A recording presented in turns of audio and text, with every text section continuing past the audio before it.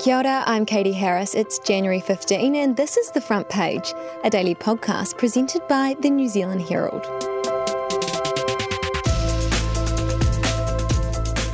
Shark sightings have dominated Kiwi headlines this summer, with Surf Life Saving New Zealand recording several dozen reports over the holiday period. While some may view this as summer hysteria, the sightings did prompt water evacuations at certain beaches, and one woman suffered significant injuries to her leg after being attacked by a shark while walking through an estuary. So, is global warming playing a hand at bringing these sharks close to shore? And what, if anything, can Kiwi water users do to keep safe?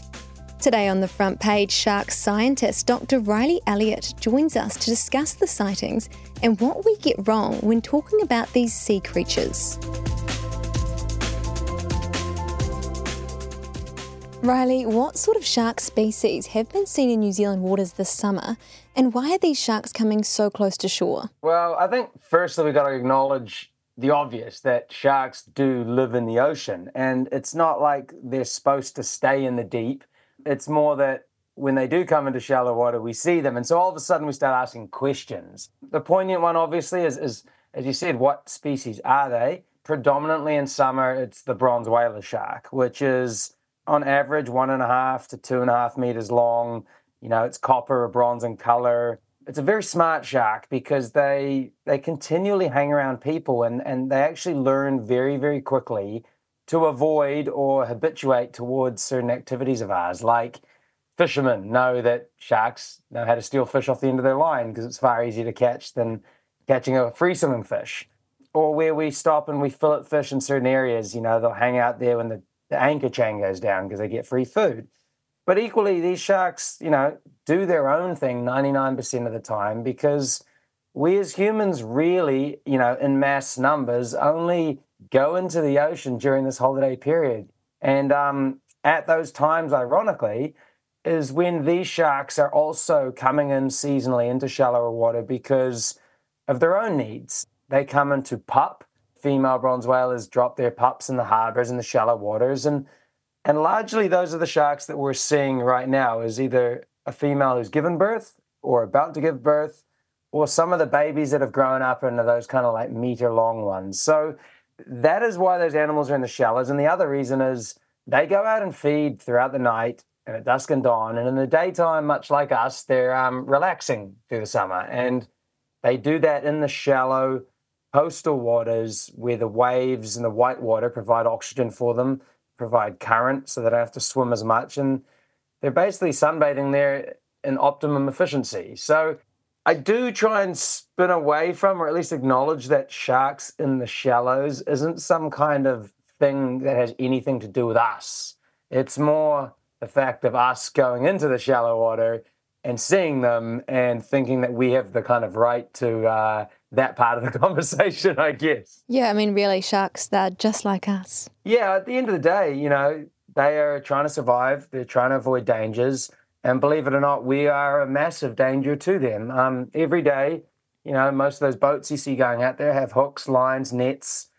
They throw fish and people over the top of these sharks. And these sharks, historically, very rarely have ever even interacted with us. But, you know, we still, I don't know, are surprised to see them. And what has been good in recent time is we've kind of changed the narrative. You know, it's more about like, wow, look, there's a shark, and that's indicative of a healthy ecosystem. It's something cool to look at.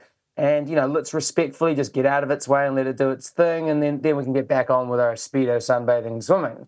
But look, to be honest, is there more sharks in the ocean? Are they coming closer to shore into the shallows? Is it to do with warm water? These are big questions. You know, it's a big environment with very little study in it.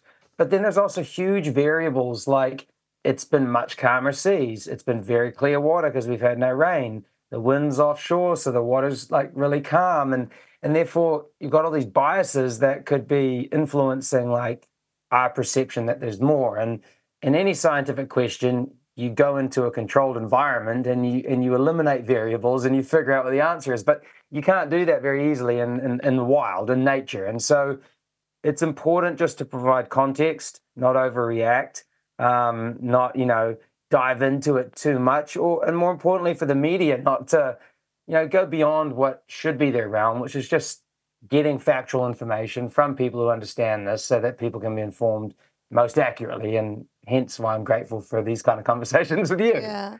It is really difficult to know because having worked over summer, I saw firsthand just swaths of emails coming in from the public being like shark sighting here, shark sighting here. And it is just difficult because as a layperson, it does seem like we're seeing more sharks, or is it that we're just hearing about it more in the media and on social media? Yeah, well, I think that's news across the board in general, is that there's so much more quickfire access to it and the ability to share it.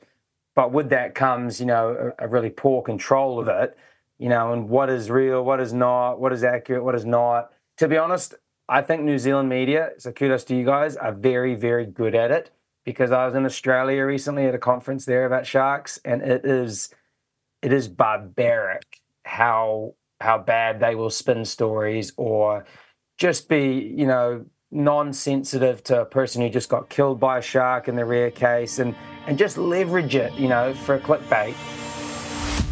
Man versus wild caught on camera. This is the moment 20-year-old Matteo Mariotti's life flashed before his eyes. I didn't want to go inside the water. I just told him maybe it was dangerous. And it was. Matteo was attacked by a tiger shark in shallow waters. A once-in-a-lifetime holiday they'd rather forget.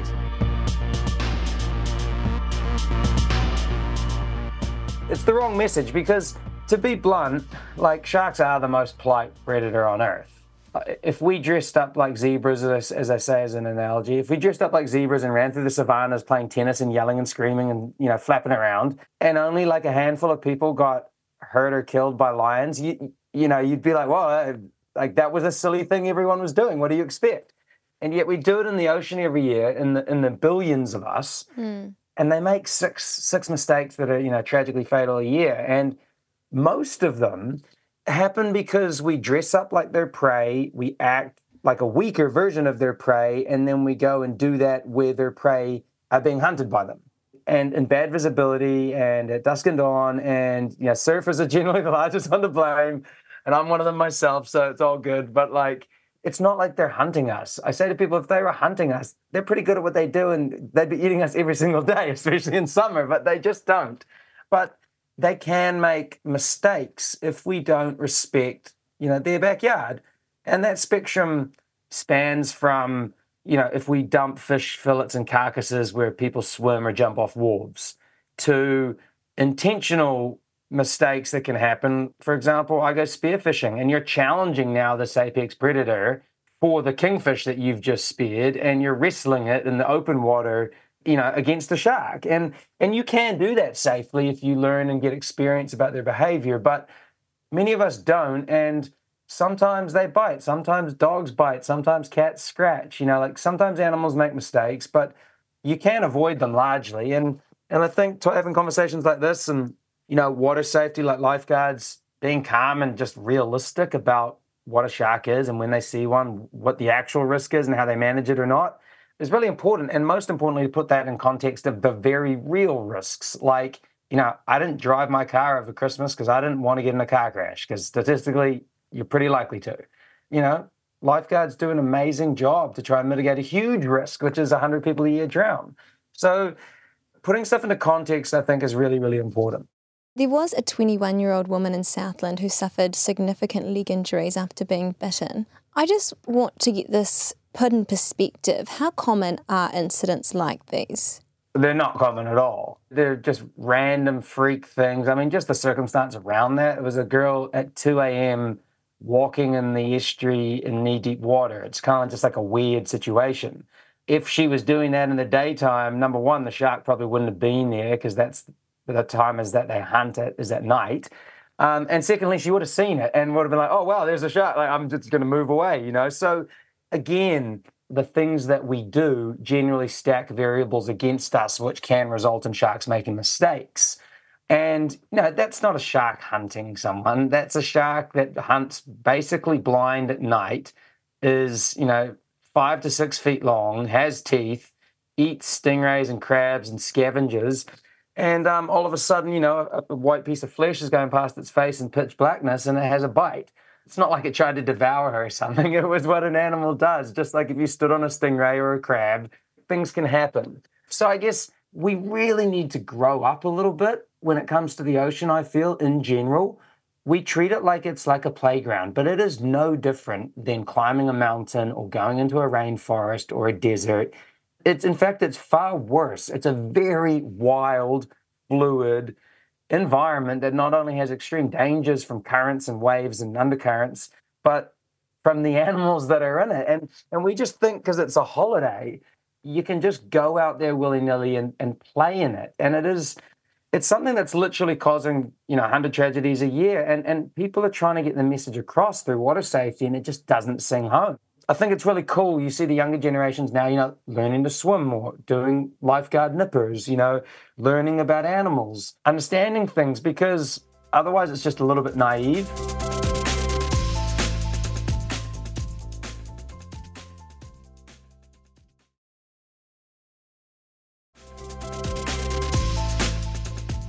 Going into the water, like you said earlier, we are moving into their space, into their home. Is there anything that we as people can do to protect ourselves as much as we can from coming into contact with the shark? Yeah, you can just stay on land. If you want a spectrum of risk, and that's fine. I say to people, look, it's totally fine to be afraid of a shark. To be frank, you should be afraid of a capable predator, just like a lion or a bear or something like that. And if you want to avoid a risk entirely, then just stay away from it. And that's totally cool.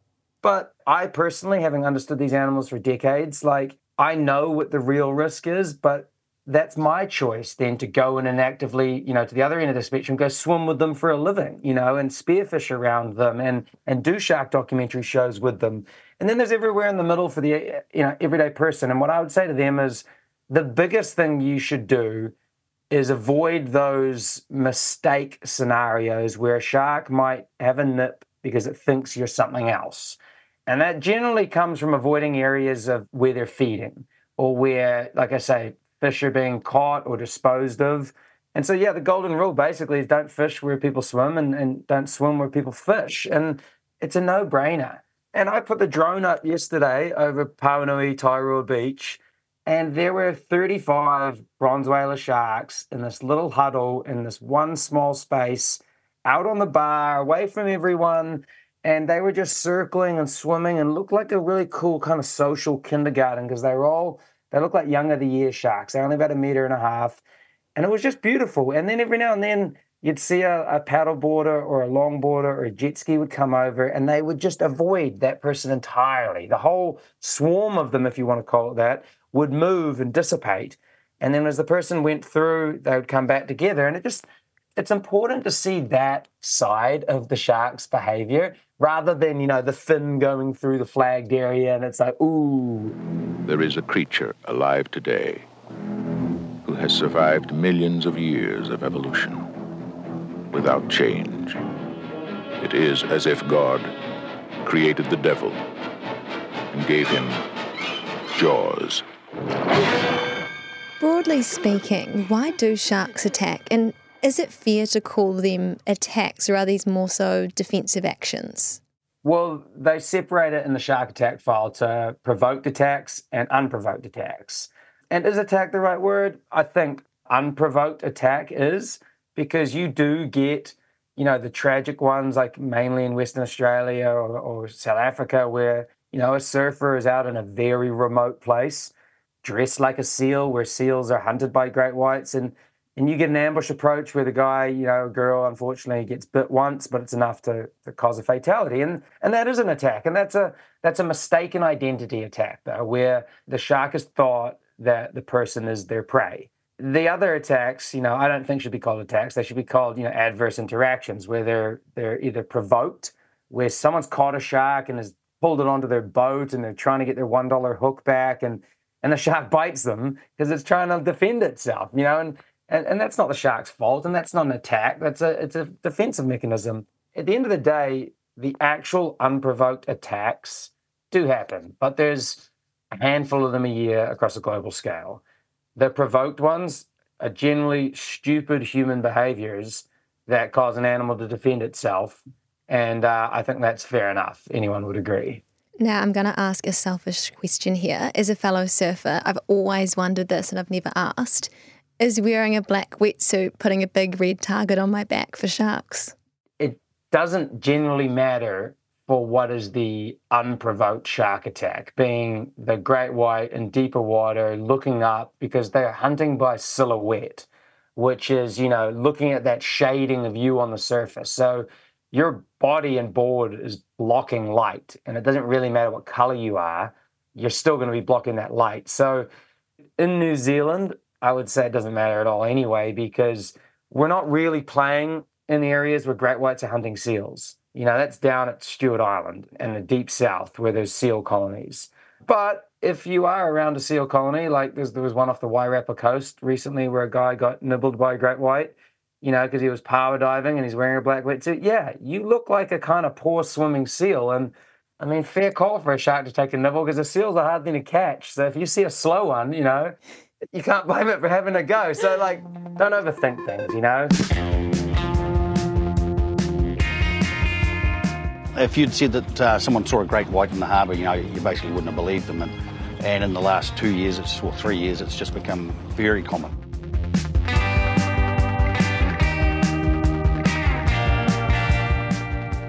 So, Riley, how does global warming play into sharks? What impact does this have on sharks and the ocean environment and perhaps their movements? La Nina last summer was obviously big marine heat waves, really warm water, onshore conditions. I think the water temperature brought in the spate of juvenile great white sharks that we saw in northeast New Zealand. That was very uncommon and historically absent. El Nino, ironically, should give us cooler water along our coast because the winds blow offshore and across the Pacific Ocean. And that draws up cold water from below, increases productivity and fish life, but in itself could increase shark numbers because of food. And I've kind of seen that with mako sharks and more of the pelagic species. But to be short, I don't know what we're going to expect. But the big difference is when you have good weather, you have more people in the ocean and you can see more stuff. And that is a huge bias as far as measuring what that stuff, if it's sharks or fish or whatever, actually is. So what I would say is warmer water, whether it be associated with global warming or just seasons in general, it doesn't create more sharks. All it does is it can change the distribution of sharks. So for example, in California, they've seen a redistribution of great white sharks. They've moved further north and then further south. The range has expanded because of the way the water is moving and warming up. In New Zealand, I believe that some of our water warmth in the past recent years has made it more appropriate for these great white shark pups because they're actually quite small animals and they can't keep their body temperature up as well as a larger version of themselves. So they usually enjoy that 21, 22 degrees Celsius water, which we only generally get in the North Island, for a very short period of time, whereas the last couple of summers, it's been almost the entire season. I'm really proud of New Zealand. I've traveled the world and not so many nations have good perceptions of sharks, and we need it because in the last 50 years, humans have killed 70% of the world's large sharks, and they are essential in making sure that the ocean is healthy. And when we feed half the people on Earth from fish, and when we breathe half of our oxygen from the phytoplankton, that sharks dictate the food chain for, we should really, appreciate them. So if you see one over the summer, realize the context of the situation, enjoy it because it's a rare opportunity, and respect the ocean. The easiest thing to do, as I always say, swim between the flags, wear a life jacket, and get a Coast Guard membership. Thanks for joining us, Riley.